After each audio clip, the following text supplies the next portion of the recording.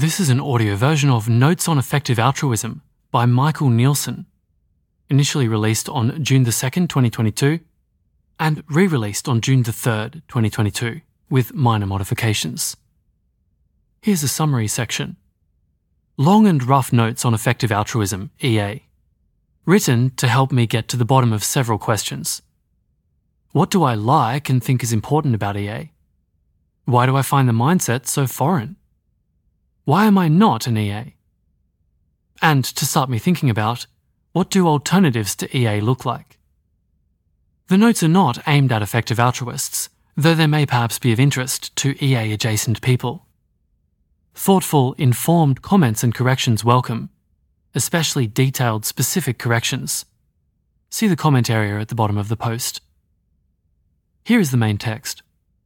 Quote, using evidence and reason to figure out how to benefit others as much as possible and taking action on that basis, end quote. That's the idea at the foundation of the effective altruism ideology and movement. Over the past 2 decades, it has gone from being an idea battered about by a few moral philosophers to being a core part of the life philosophy of thousands or tens of thousands of people, including several of the world's most powerful and wealthy individuals. These are my rough working notes on EA. The notes are long and quickly written, disorganized, rough thinking, not a polished essay. And there's a footnote here after the effective altruism ideology and movement, and it reads, 1. Helen Toner has a thoughtful rebuttal of the idea that EA is an ideology, arguing that most ideologies aim to provide answers, whereas EA is mostly about asking a question: how to do the most good. Helen Toner's essay is very good, but ultimately I'm comfortable using ideology to describe EA. There is a strong presumption in EA that you should aim to do the most good, using your best judgment based upon available information and opportunity. In that sense, it is providing an answer. However, as I'll discuss later, one of the most attractive features of EA, and one unusual among ideologies, is that a large chunk of the answer is changing and constantly being renegotiated. That's the end of the footnote, and the main text continues. I wrote the notes for a few reasons. One is purely social. Many of my friends have strong opinions on EA. Some pro, some anti, others more neutral. Another is a sense that EA is important as a social movement and, perhaps, as a set of ideas. It's significant that so many smart, idealistic teenagers and 20-somethings respond so strongly to EA. Many report radically changing their lives, changing careers, changing their day-to-day behaviour, committing to give a large proportion of their income to charities they describe as effective, in quotes. EAs also share a lot of unusual language and ways of seeing the world, much of it adapted from welfare economics and moral philosophy. And there's a footnote here after that use of the term EAs, and it reads, I will frequently refer to people who are, in quotes, EAs. Of course, the question of identity is a tricky one. There's many people, myself included, who are adjacent to the EA community, but not quite in it. I certainly do not think of myself as an EA. One of my favourite jokes about the also EA-adjacent rationality community is that their membership cry is, I'm not a rationalist, but... It's not quite as true of EAs, but there's some truth there too. Back to the main text. It's tempting to dismiss this as all just fashion, or as a consequence of the meteoric rise in funding to EA.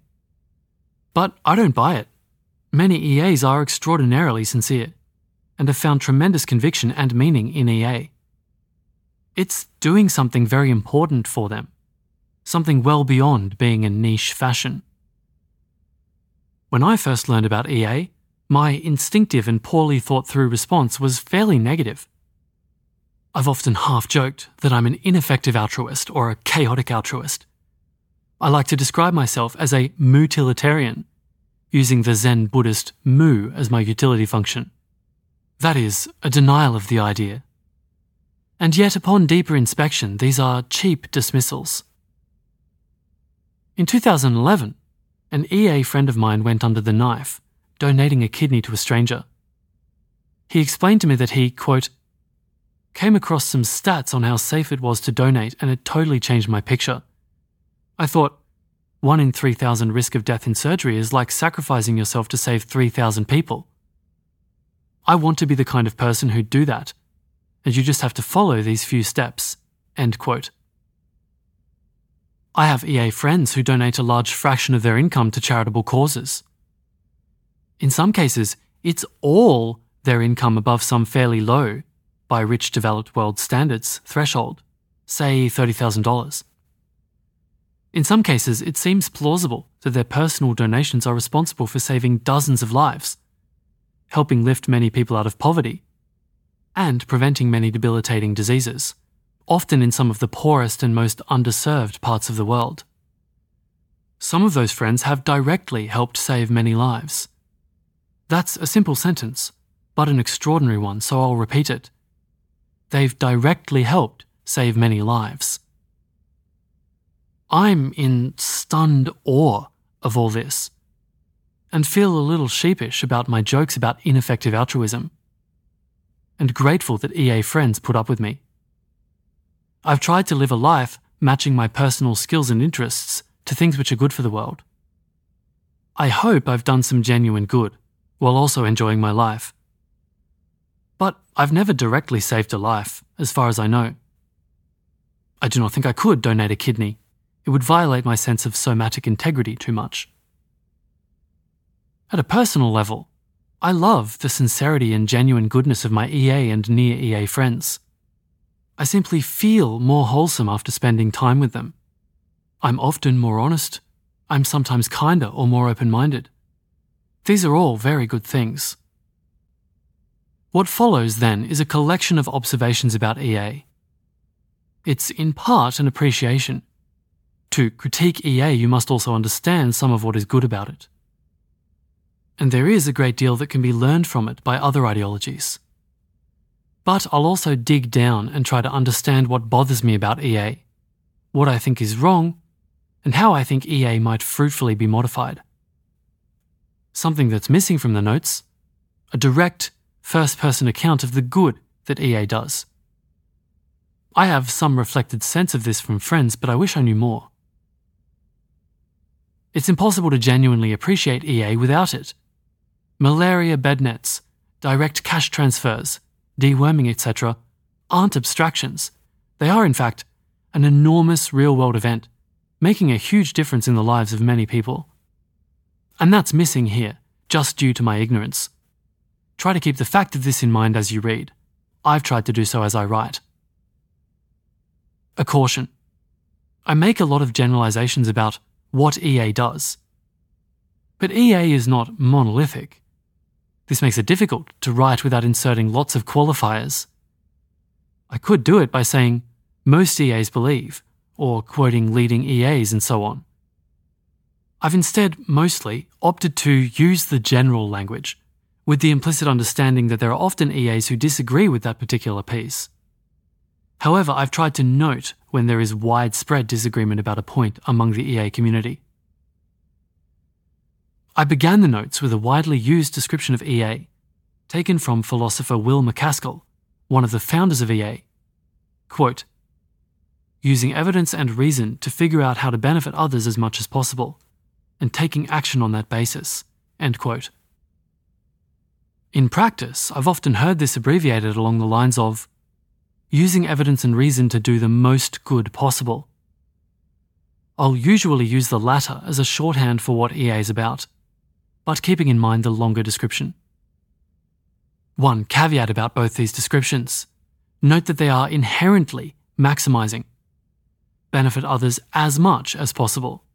Do the most good possible. In fact, many EAs advocate backing away quite a bit from this maximizing frame. As a result, it makes sense to think of different strengths, in quotes, of EA, according to how much a person accepts this maximization approach or not. We'll return to this, as it's a significant issue not settled by the EA community.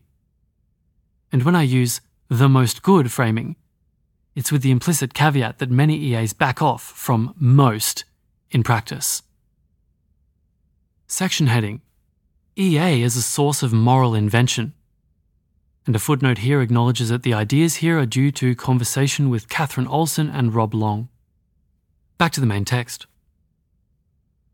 I mentioned above my friend who donated a kidney in 2011.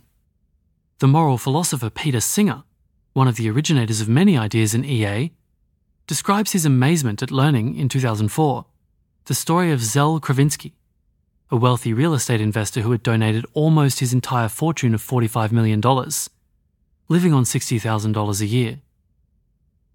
But there's something even more remarkable. At first sight, it will look very similar to my friend's kidney donation story above. But it's different in an important way. Quote, he still did not think he had done enough to help others, so he arranged with a nearby hospital to donate a kidney to a stranger.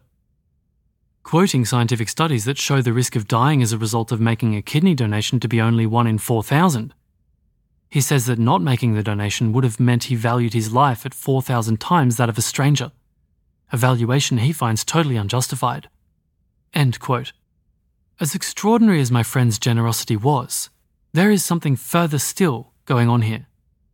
Kravinsky's act is one of moral imagination, to even consider donating a kidney, and then of moral conviction to follow through.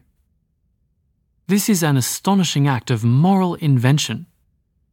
Someone, presumably Kravinsky, was the first to both imagine doing this and then to actually do it. That moral invention then inspired others to do the same. It actually expanded the range of human moral experience, which others can learn from and then emulate. In this sense, a person like Kravinsky can be thought of as a moral pioneer or moral psychonaut, inventing new forms of moral experience. Moral psychonaut was suggested to me by Catherine Olson. Of course, such moral pioneers don't only come from EA, far from it. They are at the foundation of our civilization. Many of my personal heroes are moral pioneers, including the author of the Sermon on the Mount, the abolitionist movement, the suffragettes and feminist movement, Martin Luther King, and other leaders in the civil rights movement. There's a footnote here after the author of the Sermon on the Mount, and it reads, in these and other examples, it's unclear who the original moral pioneer was. Certainly, the author of the sermon didn't discover, in quotes, the ideas alone. They came out of some tradition, some act of collective discovery. It's also true that just because someone is a moral pioneer doesn't make them a good person in an unqualified way. In that sense, the term hero, in quotes, is perhaps inappropriate. Back to the main text, where we just read a list of the author's personal heroes. All these, and many more, engaged in acts of moral imagination that expanded the range of moral experience available to the rest of us to emulate. We may not always agree with them. I don't know, for instance, that I agree with Peter Singer's views on the rights of animals. Singer may be wrong on that, but it's valuable nonetheless as an act of moral invention, expanding our potential range of moral experience. One of the things that's interesting about EA is that it has encouraged many moral pioneers, people willing to rethink fundamental moral questions, and sometimes to expand the range of our moral experience. Questions they've seriously asked, and in some cases acted on the answers. What if animal lives truly mattered? What if a life on the other side of the world mattered just as much as that of a child drowning before your eyes? What if an intelligent machine's life, in quotes, mattered just as much as a human being's? How should we value the life of a human being living 1 million years from now? By taking these questions seriously, they can expand our moral horizons. There's a dark flip side to moral pioneering, memorably pointed out by the political philosopher Hannah Arendt in Eichmann in Jerusalem, her account of the trial of the Nazi war criminal Adolf Eichmann. In Arendt's account, the Nazis were, in some sense, also moral pioneers, inventing new kinds of crime, which then expanded the likely range of future crime.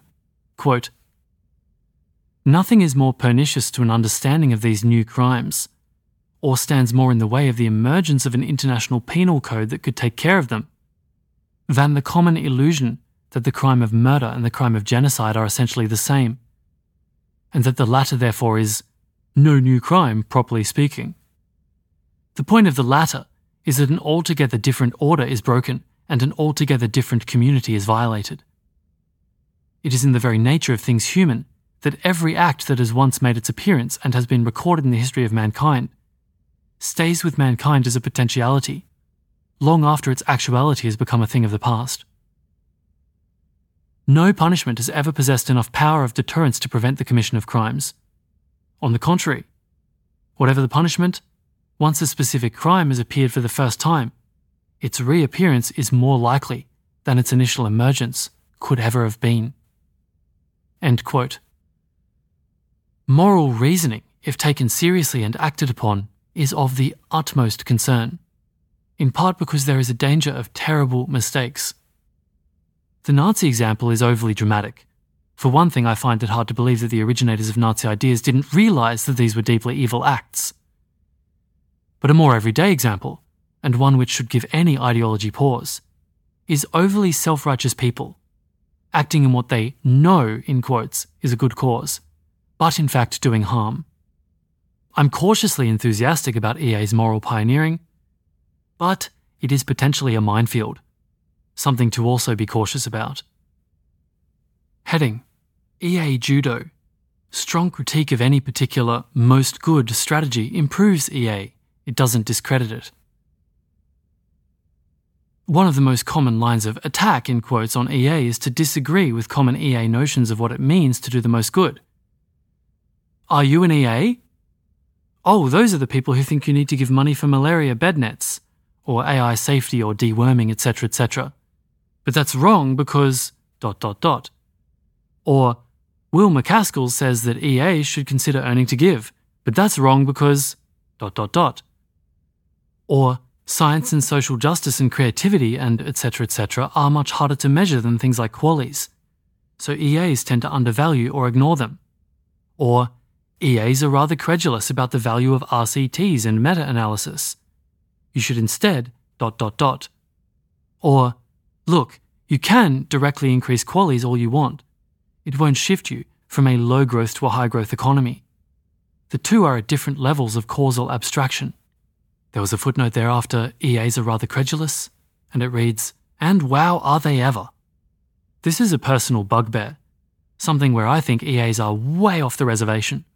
Newton, Darwin, and Einstein didn't arrive at their huge breakthroughs using RCTs and meta-analyses. Nor did Picasso learn to paint that way. RCTs and meta-analysis are a tiny part of the arsenal of science, not the pinnacle. Indeed, methodology in that sense is never the pinnacle. Back to the main text.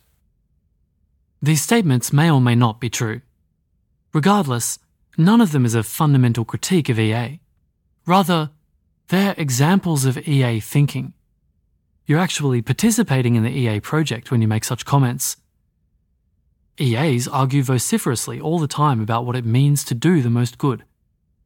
What unites them is that they agree they should, quote, use evidence and reason to figure out how to do the most good. If you disagree with prevailing EA notions of most good and have evidence to contribute, then you're providing grist for the mill, driving improvement in EA understanding of what is good. In any case, this kind of critique, in quotes, accounts for at least half, probably more, of the external criticism of EA I've heard. Most external critics who think they're critiquing EA are critiquing a mirage. In this sense, EA has a huge surface area which can only be improved by critique, not weakened. I think of the pattern as EA Judo, and you see it often in discussions with EA critics, in quotes. A pleasant, informative example is EA Rob Wiblin interviewing Russ Roberts, who presents himself as disagreeing with EA. But through most of the interview, Roberts tacitly accepts the basic ideas of EA, while disagreeing with particular instantiations. And Wiblin practices EA Judo over and over, turning it into a very typical EA-type debate over how to do the most good. It's very interesting, and both participants are very thoughtful, but it's not really a debate about the merits of EA. This is, to me, one of the most attractive and powerful features of EA. It makes it very different to most ideologies, which are often rather static. EA is, in some sense, an attempt to do for the question, what is the good? What science has done for the question, how does the world work? Instead of providing an answer, it is developing a community that aims to continually improve the answer. Footnote: I like to amuse myself with the notion that it's a Popperian approach to the good. Moral conjectures and refutations, the logic of ethical discovery. Incidentally, you might say that what is the good is rightly the purview of ethics and moral philosophy. EA arguably adds imperfect, real-world experimental and applied components to those subjects. Back to the main text. Because of this, it's worth separating EA in practice, a social movement, from EA the intellectual project.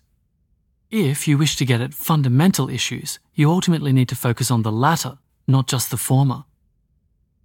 As I said, many critiques of EA in practice are just part of the core engine of improvement. This does not mean, however, that it's not worth spending time critiquing the surface area of EA in practice.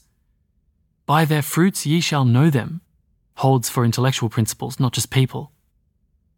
If a set of principles throws off a lot of rotten fruit, it's a sign of something wrong with the principles, a reductio ad absurdum.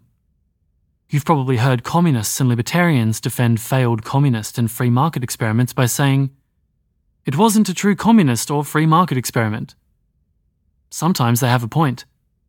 But if the pattern persists, if the fundamental principles aren't resilient or need a lot of special pleading, it means those principles have something badly wrong with them. Put another way, when EA Judo is practiced too much, it's worth looking for more fundamental problems. The basic form of EA Judo is, look, disagreement over what is good does nothing directly to touch EA. Indeed, such disagreement is the engine driving improvement in our notion of what is good. This is perhaps true in some God's eye, omniscient, in-principle philosopher's sense. But EA community and organisations are subject to fashion and power games, and shortcomings and biases, just like every other community and organisation. Good intentions alone aren't enough to ensure effective decisions about effectiveness. And the reason many people are bothered by EA is not that they think it's a bad idea to do good better, but rather that they doubt the ability of EA institutions in the community to live up to the aspirations. And a footnote after effective decisions about effectiveness reads, perhaps we need a Centre for Effective Altruism? Or GiveWell, evaluating the effectiveness of effectiveness rating charities. Back on with the main text. These critiques can come from many directions. From people interested in identity politics, I've heard, look, many of these EA organisations are being run by powerful white men, reproducing existing power structures, biased toward technocratic capitalism and the status quo, and ignoring many of the things which really matter. From libertarians, I've heard, look, EA is just leftist collective utilitarianism. It centralises decision-making too much and ignores both price signals and the immense power that comes from having lots of people working in their own self-interest, albeit inside a system designed so that self-interest often helps everyone collectively. Footnote: a friend noted that some EA organisations had gone through the startup accelerator Y Combinator. I asked how that had gone. They paused and then said with a laugh that they weren't sure, but it was notable that the organisations had become much more interested in graphs that go up and to the right. On balance, I'd guess this is positive. I'm not sure, but I enjoy this story. Back to the main text. From startup people and inventors, I've heard, aren't EAs just working on public goods? If you want to do the most good, why not work on a startup instead? We can just invent and scale new technology or new ideas to improve the world. Footnote: it's interesting to conceive of EA principally as a means of providing public goods which are undersupplied by the market. A slightly deeper critique here is that the market provides a very powerful set of signals which aggregate decentralized knowledge and help people act on their comparative advantage. EA, by comparison, is relatively centralized and focused on absolute advantage. that tends to centralize people's actions and compounds mistakes.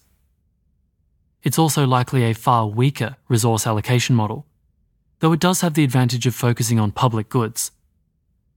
I've sometimes wondered about a kind of libertarian EA, more market-focused, but systematically correcting for well-known failures of the market. Main text again. From people familiar with the pathologies of aging organizations and communities, I've heard, look, any movement which grows rapidly will also start to decay. It will become dominated by ambitious careerists and principal agent problems, and lose the sincerity and agility that characterize the pioneers and early adopters. And there are 2 footnotes here. The first one, this seems to be less true of EA than many, though not all, other organizations and movements. It is, however, concerning that EA organizations mostly don't have any expiry date. Nor is there much of a competitive model ensuring improved organizations will thrive and outgrow less effective ones. Incidentally, I've heard it said that the first generation of any successful religion is started by a prophet. The second generation is run by a very effective bureaucrat. This is perhaps true in other domains as well. And the second footnote reads, it's something of a tangent, but I personally often find many new EAs a little self-righteous and overconfident, and sometimes overly evangelical, either for EA or for particular cause areas. Why are you wasting your time doing that? You should be working on AI safety, said by someone who thinks they know about AI but does not, and has no ideas of any value about AI safety. This varies from amusing to mildly annoying to infuriating. This pattern is, however, common to many ideological movements, and I doubt it's particularly bad with EA. You can find similar issues within environmentalism, crypto, libertarianism, most religions, communism, and many other ideologies. Back to the main text. All these critiques have some truth. They also have significant issues. Without getting into those weeds, the important point is that they all look like merely, in quotes, practical problems, for which EA judo may be practiced. Oh, if we're not doing that right, we shall improve. We simply need you to provide evidence and a better alternative. But the organisational patterns are so strong that these criticisms seem more in principle to me. Again, if your social movement works in principle, but practical implementation has too many problems, then it's not really working in principle either. The quality, we are able to do this effectively in practice, is an important, implicit, in principle quality. Heading, bad, in quotes, EAs, caught in a misery trap. Let's go back to the EA principle, using evidence and careful reasoning to do the most good possible. It's a very attractive principle in many ways. It's extremely clear. It's highly orienting and meaning-given, especially if embedded in a social and organisational context that makes convincing recommendations about how to do the most good. Those recommendations don't need to be perfect. They need merely be better than you expect you could do in most other community contexts. Part of the attraction of the principle is that it takes away choice. One great achievement of modernity is to give people more and more choice, until they get to choose seemingly everything. Footnote, except, crucially, participation in the market and subjugation to the government. It's rule by technocracy. It's perhaps telling that the former, participation in the market, is also framed in terms of choice. But it introduces some notion of a natural, in quotes, set of choices available to you, through notions like the labour market and the market for goods and services. There is nothing natural about them. Back in the main text we just read, one great achievement of modernity is to give people more and more choice, until they get to choose seemingly everything. But vast choice is also bewildering and challenging. Much of the power of EA, and of many ideologies, is to take away much of that choice, saying, no, you have a duty to do the most good you can in the world. Furthermore, EA provides institutions and a community, which helps guide how you do that good. It thus provides orientation and meaning, and a narrative for why you're doing what you're doing. A brief footnote after duty reads, I'm not sure duty is the word usually used, but it captures the emotional sense I often get quite well. It's not without joy or élan, but those aren't primary either. Back to the main text.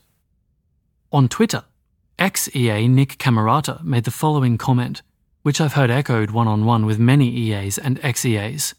Quote, "My inner voice in early 2016 would automatically convert all money I spent, for example on dinner, to a fractional death counter in quotes, of lives in expectation I could have saved if I'd donated it to good charities. Most EAs I mentioned that to at the time were like, oh yeah, seems reasonable." End quote. Or consider the following remarkable exchange on Twitter between a non-EA and an EA. Quote, "The optimal amount of optimal charity is not 100%. But good EAs take this into account. Yes, but bad EAs get caught in a misery trap. True, but that's not a flaw of EA, that's a flaw of those people." End quote.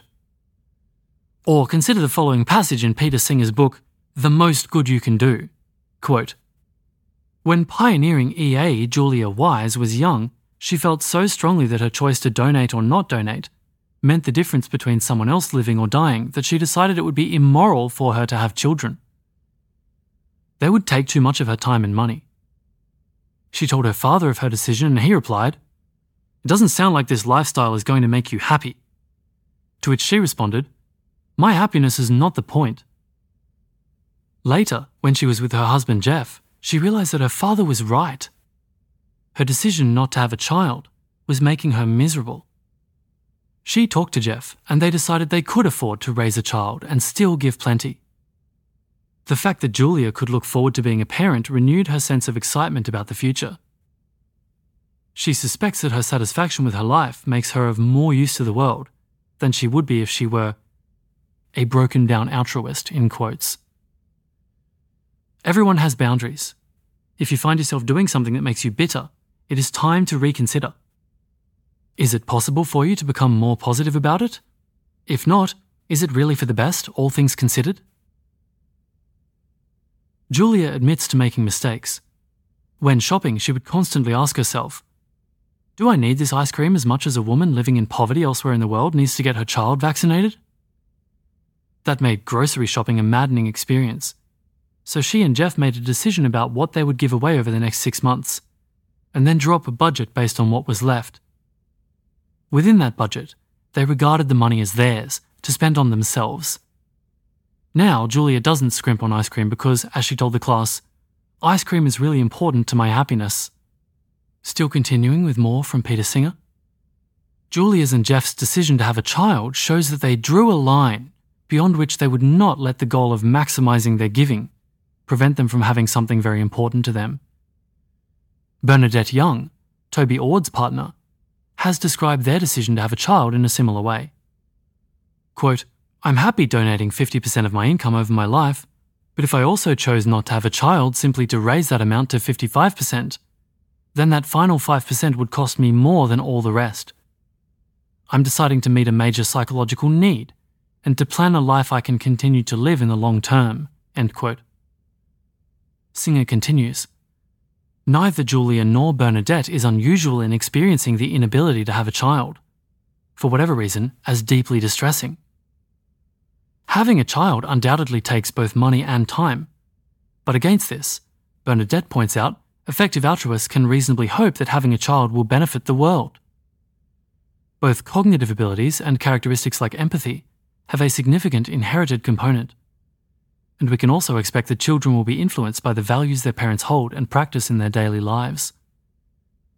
Although there can be no certainty that the children of effective altruists will, over their lifetimes, do more good than harm, there is a reasonable probability that they will, and this helps to offset the extra costs of raising them. We can put it another way. If all those who are concerned to do the most good decide not to have children, while those who do not care about anyone else continue to have children, can we really expect that, a few generations on, the world will be a better place than it would have been if those who care about others had had children? And that's the end of the Peter Singer quote. There is a related attitude toward the arts common in EA. Singer is blunt about this. You can't really justify the arts. Quote, Can promoting the arts be part of the most good you can do? In a world that had overcome extreme poverty and other major problems that face us now, promoting the arts would be a worthy goal. In the world in which we live, however, for reasons that will be explored in Chapter 11, donating to opera houses and museums isn't likely to be doing the most good you can."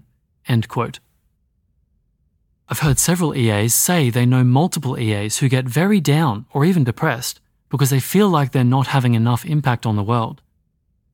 As a purely intellectual project, it's fascinating to start from a principle like use reason and evidence to figure out how to do the most good in the world, and try to derive things like care for children, or enjoy eating ice cream, or engage in or support the arts as special cases of the overarching principle. A footnote here reads, "I suspect no society, ever, has been healthy that didn't invest significant time and resources in the arts." Back to the main text. But while that's intellectually interesting, as a direct guide to living, it's a terrible mistake. The reason to care for children, etc., isn't because it helps you do the most good. It's because we're absolutely supposed to care for our children. The reason art and music and ice cream matter aren't because they help you do the most good. It's because we're human beings, not soulless automatons, who respond in ways we don't entirely understand, to things whose impact on ourselves we do not and cannot fully apprehend. Now, the pattern that's been chosen by EA has been to insert escape clauses. Many talk about having a warm fuzzies budget for ineffective giving, in quotes, that simply makes them feel good. And they carve out ad hoc extension clauses like the one about having children, or setting aside an ice cream budget or a dinner budget, and so on. A footnote here reads, "An insightful, humane essay in this vein is Julia Wise's 'You Have More Than One Goal, and That's Fine' from 2019, linked here in the footnote." Back to the main text. It all seems to me like special pleading at a frequency which suggests something amiss. You've started from a single overarching principle that seems tremendously attractive, but now you've either got to accept all the consequences and make yourself miserable, or you have to start as an individual, grafting on ad hoc extension clauses. And that turns out to be terribly stressful in its own right. You have thoughtful people like Nick Camerata in a spin over their dinner. It's not the dinner that's the problem, it's the fact that Camerata is in a spin.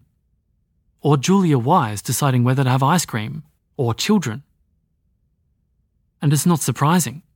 On one side you have a very clear, very powerful principle and superhuman entities, EA organisations in the collective community, sending extremely clear and compelling messages about how to do the most good. But it's an individual level at which people are trying to discover and set boundaries. It's no wonder it's stressful. This is a really big problem for EA. When you have people taking seriously such an overarching principle, you end up with stressed, nervous people. People anxious that they are living wrongly. The correct critique of this situation isn't the one Singer makes, that it prevents them from doing the most good. The critique is that it is the wrong way to live. They need a different foundation for their life. It may be that it includes some variation of that principle as a small part of a much larger and very well-developed life philosophy. But it must be sharply tempered by some other principle or principles. Those principles must have the same kind of clarity and force. It must be apparent how all the parts fit together. So the most good, in quotes, principle is firmly bounded by the other principles. And it may well be that the balancing needs to be, in part, delegated to superhuman institutions. That it's too much to ask of most individuals without causing them tremendous stress. But if the most good is used as a foundation tentpole for a life philosophy, onto which you ad hoc graft additional clauses, that seems to me a recipe for problems. An alternate solution, and the one that has, I believe, been adopted by many EAs, has been a form of weak EA. Strong EA takes do the most good you can do extremely seriously as a central aspect of a life philosophy. Weak EA uses that principle more as guidance.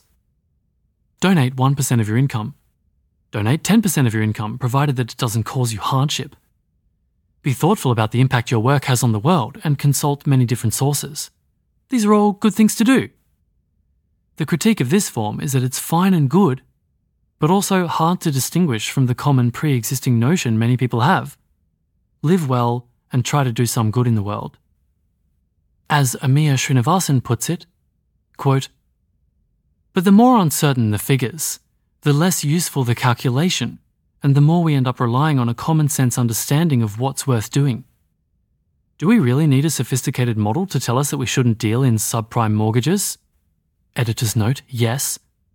Or that the American prison system needs fixing?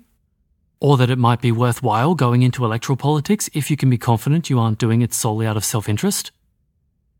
The more complex the problem effective altruism tries to address, that is, the more deeply it engages with the world as a political entity, the less distinctive its contribution becomes.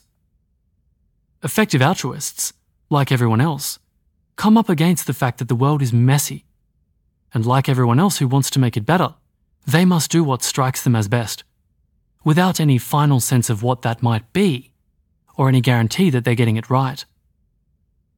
More worrying than the model's inability to tell us anything very useful once we move outside the circumscribed realm of controlled intervention is its susceptibility to being used to tell us exactly what we want to hear.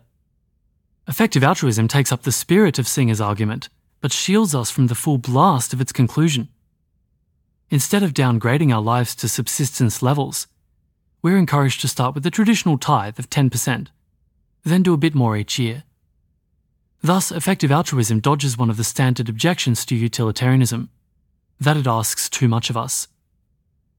But it isn't clear how the dodge is supposed to work. McCaskill tells us that effective altruists, like utilitarians, are committed to doing the most good possible. But he also tells us that it's okay to enjoy a cushy lifestyle in quotes, so long as you're donating a lot to charity. Either effective altruism, like utilitarianism, demands that we do the most good possible, or it asks merely that we try to make things better. The first thought is genuinely radical, requiring us to overhaul our daily lives in ways unimaginable to most. Singer repeats his call for precisely such an overhaul in his recent book, The Most Good You Can Do, and Larissa McFarquhar's Strangers Drowning is a set of portraits of extreme altruists, in quotes, who have answered the call. The second thought, that we try to make things better, is shared by every plausible moral system and every decent person. If effective altruism is simply in the business of getting us to be more effective when we try to help others, then it's hard to object to it. But in that case, it's also hard to see what it's offering in the way of fresh moral insight. Still less how it could be the last social movement we'll ever need. That's the end of the quote from Amiya Srinivasan. There's much I agree with in that excerpt, but I think there's a pretty good retort to Srinivasan's final comment. In that case, it's also hard to see what EA is offering in the way of fresh moral insight. Still less how it could be the last social movement we'll ever need. Now, if it were a purely intellectual argument, I'd agree with her. But EAs have actually gone and done it. Created institutions that are actually centered around the idea. And that's valuable and an innovation. Section heading: Internal criticisms of the EA principle. Let's return again to the EA principle. Effective altruism means using evidence and reason to do the most good possible in the world. I've discussed some in-practice symptoms of implicit issues with this principle. I've also discussed problems setting boundaries on the principle. Let's shift to directly critique the principle itself. Many of the issues are just the standard ones people use to attack moral utilitarianism. Unfortunately, I am far from an expert on these arguments. So I'll just very briefly state my own sense. Good, in quotes, isn't fungible. And so any quantification is an oversimplification. Indeed, not just an oversimplification. It is sometimes downright wrong and badly misleading. Certainly, such quantification is often a practical convenience when making trade-offs. It may also be useful for making suggestive, but not dispositive, moral arguments. But it has no fundamental status. As a result, notions like increasing good or most good are useful conveniences, but it's a bad mistake to treat them as fundamental. Furthermore, the notion of a single the good is also suspect. There are many plural goods, which are fundamentally immeasurable and incommensurate and cannot be combined. I find these attacks compelling. As a practical convenience and as a generative tool, utilitarianism is useful. But I am not a utilitarian as a fundamental fact about the world. Tangentially, it is interesting to ponder what truth there is in past UN Secretary-General Dag Hammarskjöld's statement that, quote, "It is more noble to give yourself completely to one individual than to labour diligently for the salvation of the masses." End quote. This is, to put it mildly, not an EA point of view, and yet I believe it has some considerable truth to it. Less centrally, the part of the principle about using evidence and reason is striking. There is ongoing change in what humanity means by evidence and reason, with occasional sharp jumps. Indeed, many of humanity's greatest achievements have been radical changes in what we mean by evidence and reason. 11th century standards of evidence and reason are very different from today's. I expect 31st century standards will be very different again. Of course, this point can be addressed with some minor patching. It can perhaps be dealt with by changing the principle to, quote, "our best current standards of evidence and reasoning to do the most good possible in the world," to emphasize awareness of the fact that these things do change. Heading: Miscellanea. These are 4 subjects I'd like to treat at length, but decided to leave as outside the scope of the current notes. I want to just mention them here, at the risk of confusing the issue with a too easily misinterpreted brief account. All 4 subjects really need a lengthy account. So here the author has listed 4 points with detail under each. The 4 points are illegibility, EA is a cult/EA is a religion, long-termism/X risks/AI safety, and vibe and aesthetics. Now here's the detail. The first point, illegibility.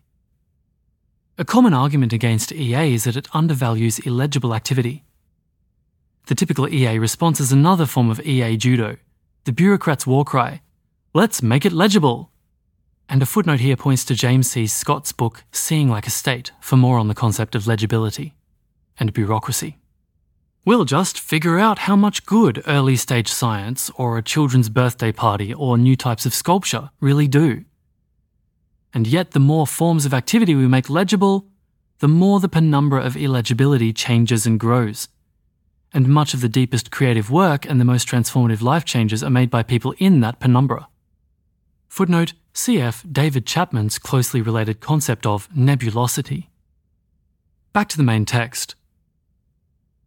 In many types of work, when the outcomes you get are the outcomes you want, indeed when they're outcomes you can even understand, you've missed an enormous opportunity. Evidence and reason, in quotes, begin to break down, by definition, in the penumbra of illegibility. I also suspect that as a basic personality trait, I am happiest in that illegible penumbra, and this is why I've had so much trouble grokking EA. It feels like a foreign language, where there's some starting assumption I just don't get. Conversely, when talking about illegibility with EAs, they often look at me like I've grown an extra head. They view illegibility as something to be conquered and minimized.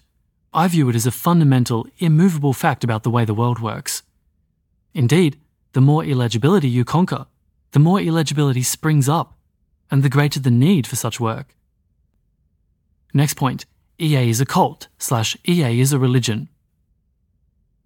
These are common statements, usually used as part of critical attacks.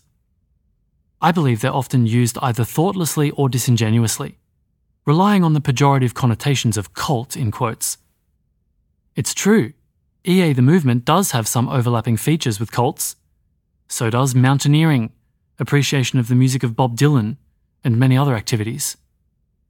The substantive part that is worth paying attention to is, as with any strong, attractive, growing movement, EA may attract charismatic scoundrels looking to take advantage of others. This is a genuine issue, and it's well worth guarding against. But I don't think EA is unusually prone to it when compared to any other strong ideology.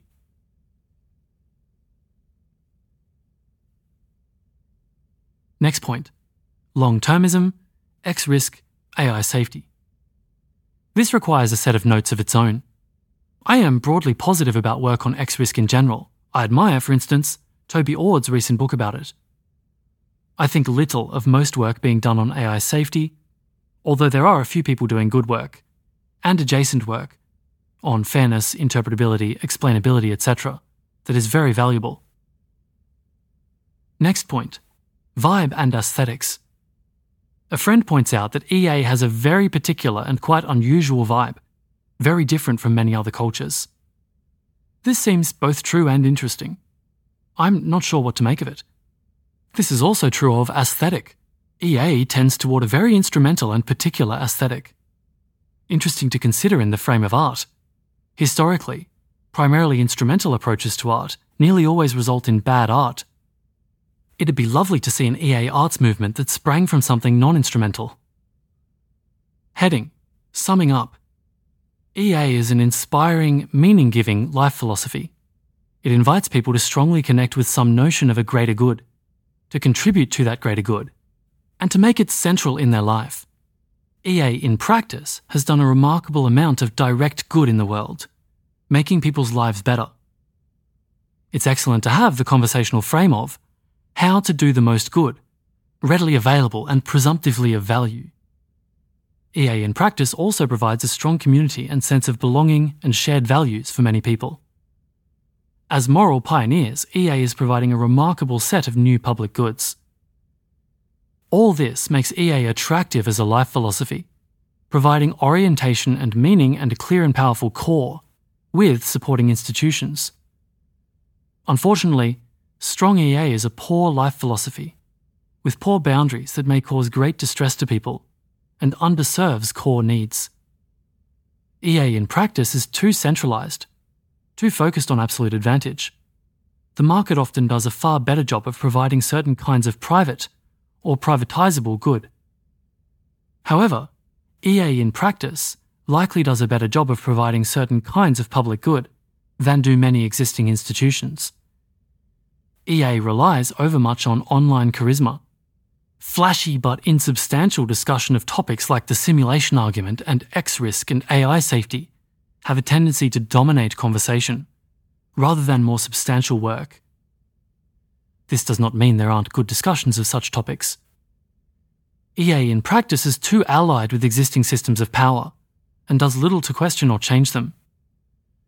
Appropriating the term effective is clever marketing and movement building, but intellectually disingenuous. EA views illegibility as a problem to be solved, not as a fundamental condition. Because of this, it does poorly on certain kinds of creative and aesthetic work. Moral utilitarianism is a useful but limited practical tool, mistaking quantification that is useful for making trade-offs with a fundamental fact about the world. I've strongly criticised EA in these notes, but I haven't provided a clearly and forcefully articulated alternative. It amounts to saying that someone's diet of ice cream and chocolate bars isn't ideal, without providing better food. It may be correct, but it isn't immediately actionable.